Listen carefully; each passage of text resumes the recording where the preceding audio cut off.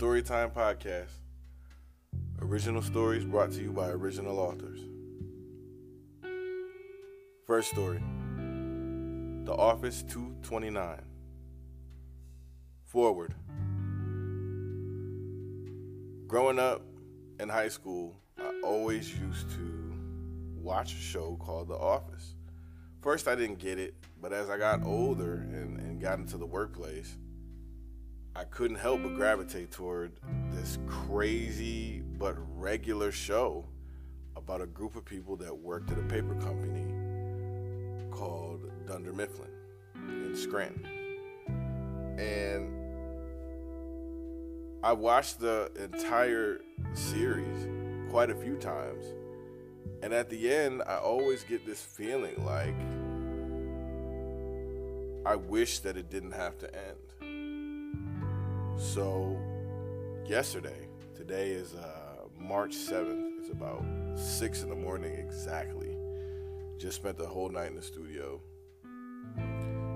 Life is a little crazy, but I had a dream. And very clearly, the dream basically told me to continue the story. So, I woke up, and that's what I did. This is The Office 229 by Justin Davis. Fan fiction, by the way. Fan fiction. Not in any way sanctioned or approved by the makers of The Office. Just written by a fan who loved the show. Chapter 1. Dwight and Michael, both years older, stand smiling in the corner of a barn at Shrew Farms. Dwight's hair is longer and thinning, but his smile has more of a maniacal edge than usual. Michael is in a blue suit and his hair is fully gray. He looks up at Dwight, grinning. Then he looks over at the camera. "Where to this time?" Michael says, winking at the camera. "They need help with..." "Oh, shit." Dwight fumbles with a smartphone from his pocket and thumbs to an app. "The reunion is in a few hours." Michael looks startled. "Good God, how could I forget?" "Okay, we'll go and be right back." Dwight nods curtly and agrees. Then an idea blooms in his eyes, behind his thick lenses. "We could always use some help," he says. A bluish-purple light begins to shine off screen. Michael thinks for a moment, then raises his eyebrows. "You think? You think we should tell him?" he says. Dwight shrugs. "Maybe not all of them, but who knows?" Michael purses his lips as the idea settles into his brain next to old rap songs and waffle recipes. "Oh, why not?" There's a futuristic sound and a pop. Cue music.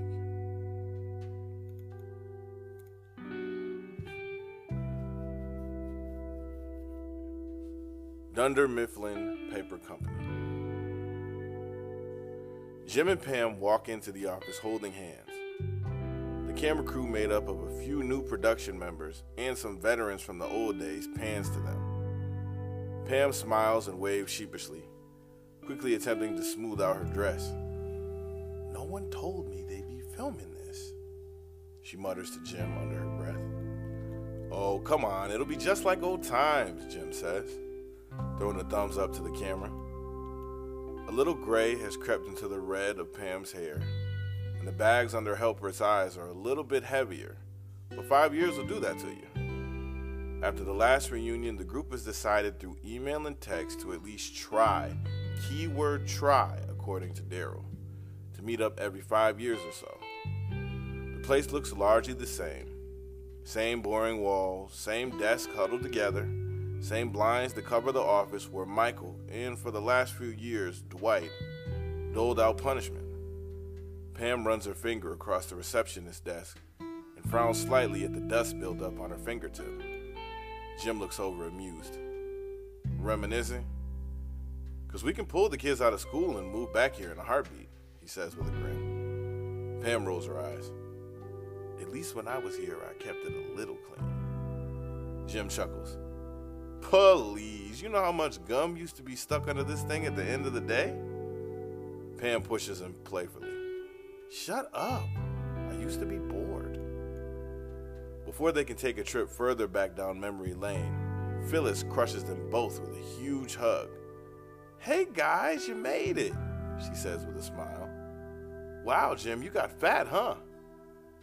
Jim raises his eyebrows and looks at the camera briefly while slowly sucking his stomach in. Thanks, Phyllis. Nice to see you too." Unfazed by Jim's response, Phyllis grabs Jim and Pam's hands and pulls them into the meeting room. Dwight has decorated the place sparsely. A paper sign on the door reads, "Office Reunion, no plus ones." Inside, Bob Vance, Andy, Angela, and her son Philip, now a tow-headed 6-year-old sitting with his hands in his lap. Daryl, Toby, and Kevin sit eating cake and swapping stories. Angela is the first to notice them. She regards them with a disappointed look. "You didn't bring the kids? I thought it'd be nice to have them play with Philip," Angela says. Pam steps forward, seemingly ready to handle the critique. Hey, Angela. Oh, you look great. Cece and Phil's grandparents, they really wanted to see them, and you know how grandparents can be." Angela frowns. "No, I don't. Philip's grandparents never undermined my authority as a mother." Pam laughs off the remark, and Jim walks past the two of them to greet Daryl and the rest of the crew. "Hey, Daryl, long time no see," Jim jokes. The two just saw each other at a recent athlete meeting in Austin, where Pam and Jim moved 5 years ago. "Hey, Jim. So who'd you leave in charge of the office while we were up here?" Daryl says. Jim smiles with uncertainty. I thought you said you were gonna do it." Daryl looks horrified. "You mean you didn't? So no one's running the office?" Jim looks baffled and begins to fumble for his cell phone. "What? No, I thought..." Daryl smiles. "Just messing with you, man. Figured the joke would be on you for a change." Jim laughs. "That's so funny. Hey, everyone." The rest of the group waves to Jim. "Where's Michael and Holly, Dwight and Oscar, Ryan and Mindy?" Jim asks. Kevin gives the update in his slow, measured tone. Dwight called and said Michael was helping him with something at Troop Farms. Holly's back at home with the kids. She says she was sorry she couldn't make it. Oscar is on the way. Since he won the Senate seat, he's always getting caught at meetings. And Ryan and Mindy disappeared after the wedding. At this, Kevin leans forward and whispers in a low tone, "I heard they were after Ryan for child abandonment after he left that baby at the wedding, so they left the country." Jim nods. "Okay, sounds about right. Where's the cake?" Time passes and Oscar makes his way in, looking clean cut in a suit and tie. The group laughs and talks about time spent at the office. "Crazy about Creed, huh?" Daryl remarks. Angela quickly responds, "I knew something was off about him when I saw him stuffing dirty underwear and passports into his desk one morning." Andy laughs the loudest at this. "Haha, definitely not Cornell material." The group gives Andy a consoling laugh, and there's a bit of an awkward silence. Phyllis breaks the quiet by talking to Andy. So, how are things going for you, Andy?" Andy sighs, seemingly not noticing the awkwardness. "Well, I figured out how to monetize the old YouTube, so the baby Wawa checks have been rolling in. I don't even get embarrassed about it anymore." Everyone repeats good-natured encouragement. The group knows it has been hard on Andy since the incident on America's Next Great Acapella Star, where Andy burst into tears and was labeled by the entire world as Baby Wawa. The conversation picks up again as the night winds down. Just when the group begins to think about calling it a night, Dwight and Michael walk into the meeting room. Michael's suit is slightly dirty, and Dwight has a sheen of sweat on his forehead. Pam runs up and gives Michael a hug. Michael, God, we didn't think you were going to show up. Did you get in a fight? Michael laughs and rolls his eyes, badly lying. Ha ha, no, we did not. He smiles at the camera as if concealing a secret. His smile falters when he sees Toby. You. What are you doing here? Toby answers quietly. I was invited, Michael. I worked here too. Michael throws up his hands. Oh, you worked? Oh, please. You invited him? Well, let me tell you something. You will not. Jim grabs Michael's arm and hands him a small present. Oh, hey, Michael, look what we got you. Michael gives Toby one more look of suspicion and turns his attention to the present. I knew it'd work, Pam whispers to Jim. Perfectly, Jim whispers back. Angela walks up and regards Dwight closely. Is everything okay? Dwight, sensing unwanted attention, quickly wipes his forehead and straightens his shirt. Of course, dear. Everything's fine. He pulls a bottle of homemade moonshine from a bag he has carried in. Let us continue the festivities. Pam and Jim exchange a glance, then shrug as if to say, why not? It's only for tonight. The group grabs cups, and Dwight pours everyone a shot. Angela looks on in disgust. Our son shouldn't have to witness this debauchery. I'm taking him home. Dwight rolls his eyes. That's fine, honey. Then he lowers himself to his son's eye level. I will see you at home, Philip. Mind your mother and be sure to milk the cows. Philip nods. Yes, father, he says. Dwight tosses his hair. Attaboy. And tell Mose he can't sleep in the barn tonight. Dwight turns to the group as Angela and Philip leave. Let the party begin, he yells. The moonshine is incredibly strong. Daryl unpacks a keyboard and begins to play some of the latest hits from the radio. In a few hours, Phyllis is leaning on her husband, Bob, and Michael is yelling at the group. Remember when I kissed Oscar? That was gross. Oscar gets nauseous at the thought. It was a nightmare. I still can't believe you did that. I was trying to prove a point, Michael says. Michael then turns to Andy, who was checking the numbers on a Baby Wawa video on YouTube. So whatever happened to that Erin girl? I thought you two were nice together, Michael says. Andy sighs and sips from his cup. After the Baby Wawa incident, I tried to contact her. Turns out her and that Pete guy got married, so... Michael slaps his knee. Oh my God, that is horrible. Well, I'm glad that didn't happen to me and Holly. I don't know what I'd do with myself. Andy grimaces and finishes his drink quickly before motioning with his hand. Dwight, hit me. Let me get another one. The party continues for a while until the group gets tired. One by one, they say their goodbyes and promise to meet up soon. Bob shakes Jim's hand and carries out a fully drunk Phyllis. It was nice seeing you, Jim and Pam, mumbles Phyllis. Now it is just Jim, Pam, Michael, Dwight, and Daryl left. They walk out of the meeting room and sit at the desks huddled in the middle of the office.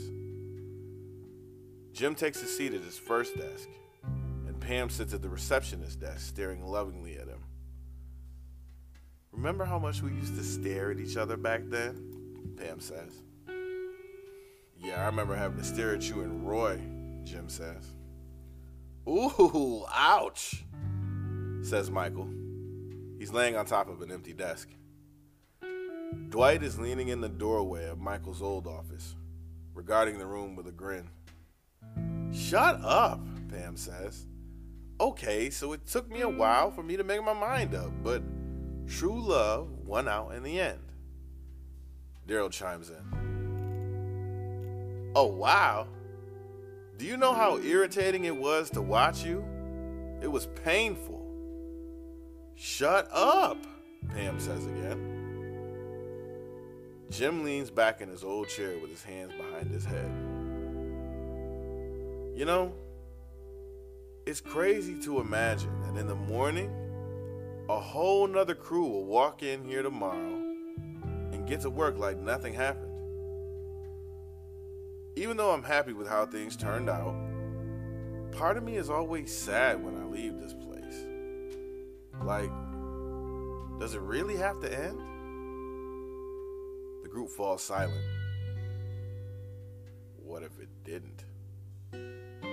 Says a slightly drunk Dwight. His eyes look even more maniacal in the gloom as they flick over to meet Michael's for a moment. What are you talking about? Pam asks. We haven't worked here for years, and me, Jim, and Daryl live in Austin. Michael sits up slowly with a grin on his face. But what if it didn't have to end? Pam looks a little afraid now. Did you forget we have kids now? Dwight shakes his head. Not at all, he says. Jim sits up looking at Dwight's face. He's known him long enough to see when a plan is forming. Dwight, what are you talking about? Jim asks. Instead of answering him, Dwight turns toward Michael. Should we show him? Dwight asks. Michael, sensing the weight of the moment, relishes in the attention. Oh, I don't know, Dwight. They might be right. Pam is insistent now. Michael? Dwight? What did you do? Dwight has already put on his coat and is twirling his keys. Do you want to see something cool? He asks. The group piles into Dwight's SUV and he pulls out of the Dunder Mifflin driveway. For a moment they ride in silence, then Daryl speaks up. Dwight, what the hell is going on? Dwight cranks the radio and looks at Michael with that same maniacal look. I've got to show you or you won't believe it, Dwight says. Chapter 2. Shroot Farms has expanded over the years. Dwight, Mose, and his extended family have worked hard to turn the once dysfunctional farm into a well-cared-for facility. Barns stand in rows housing different cattle and pigs. Corn and tomatoes stand in rows waiting to be sold at the market. A silver building looms up on the left as they follow the path toward the back of the farm. Pam regards the building with a wary look. What's that? She asks. Dwight answers uninterestedly. Oh, that's the slaughterhouse. It was closer to the house, but little Philip kept having nightmares from the screams of the sheep being slaughtered. Angela made me rebuild it. Oh, okay, Pam says. They reach a barn close to the edge of the compound. Instead of huge doors, there stands one sleek security door, closed, with a keypad visible. Dwight removes his glasses and allows the keypad to scan his eye before barking a word into the keypad. Belsnickel! Jim snickers. That creepy Santa guy? Jim asks.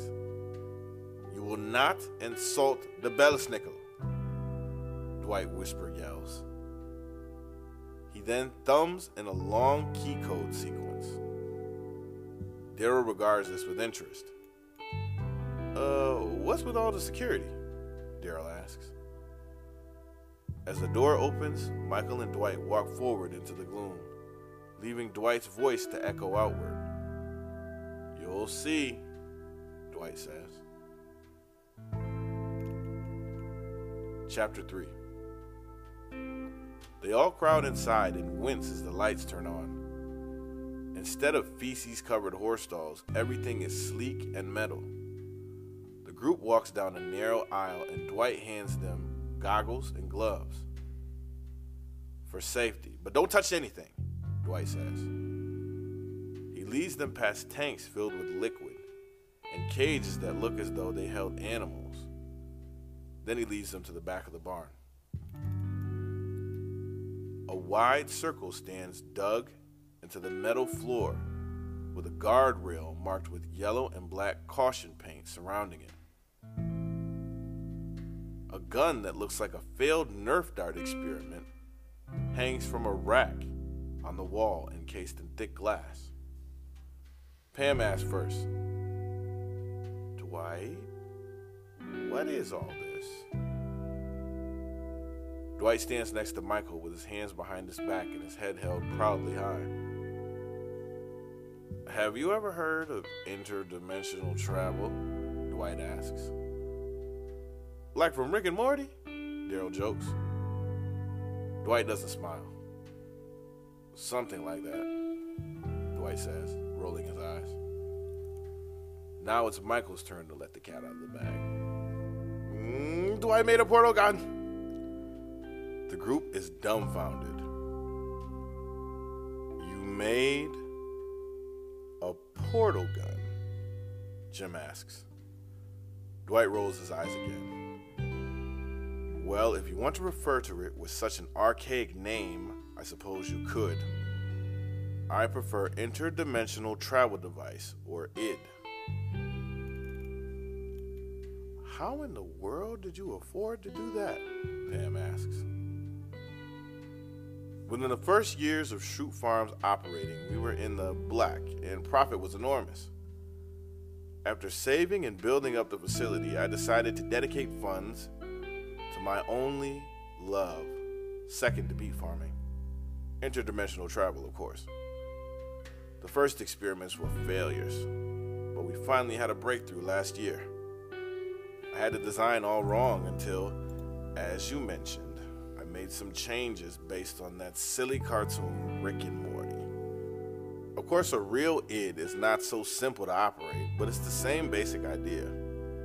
If you stand within the radius of the ID and set the correct dimension, it will transport you to one of the infinite realities in our planes of existence. Michael and I have only begun to explore, but we found over 300 different realities of Dunder Mifflin alone.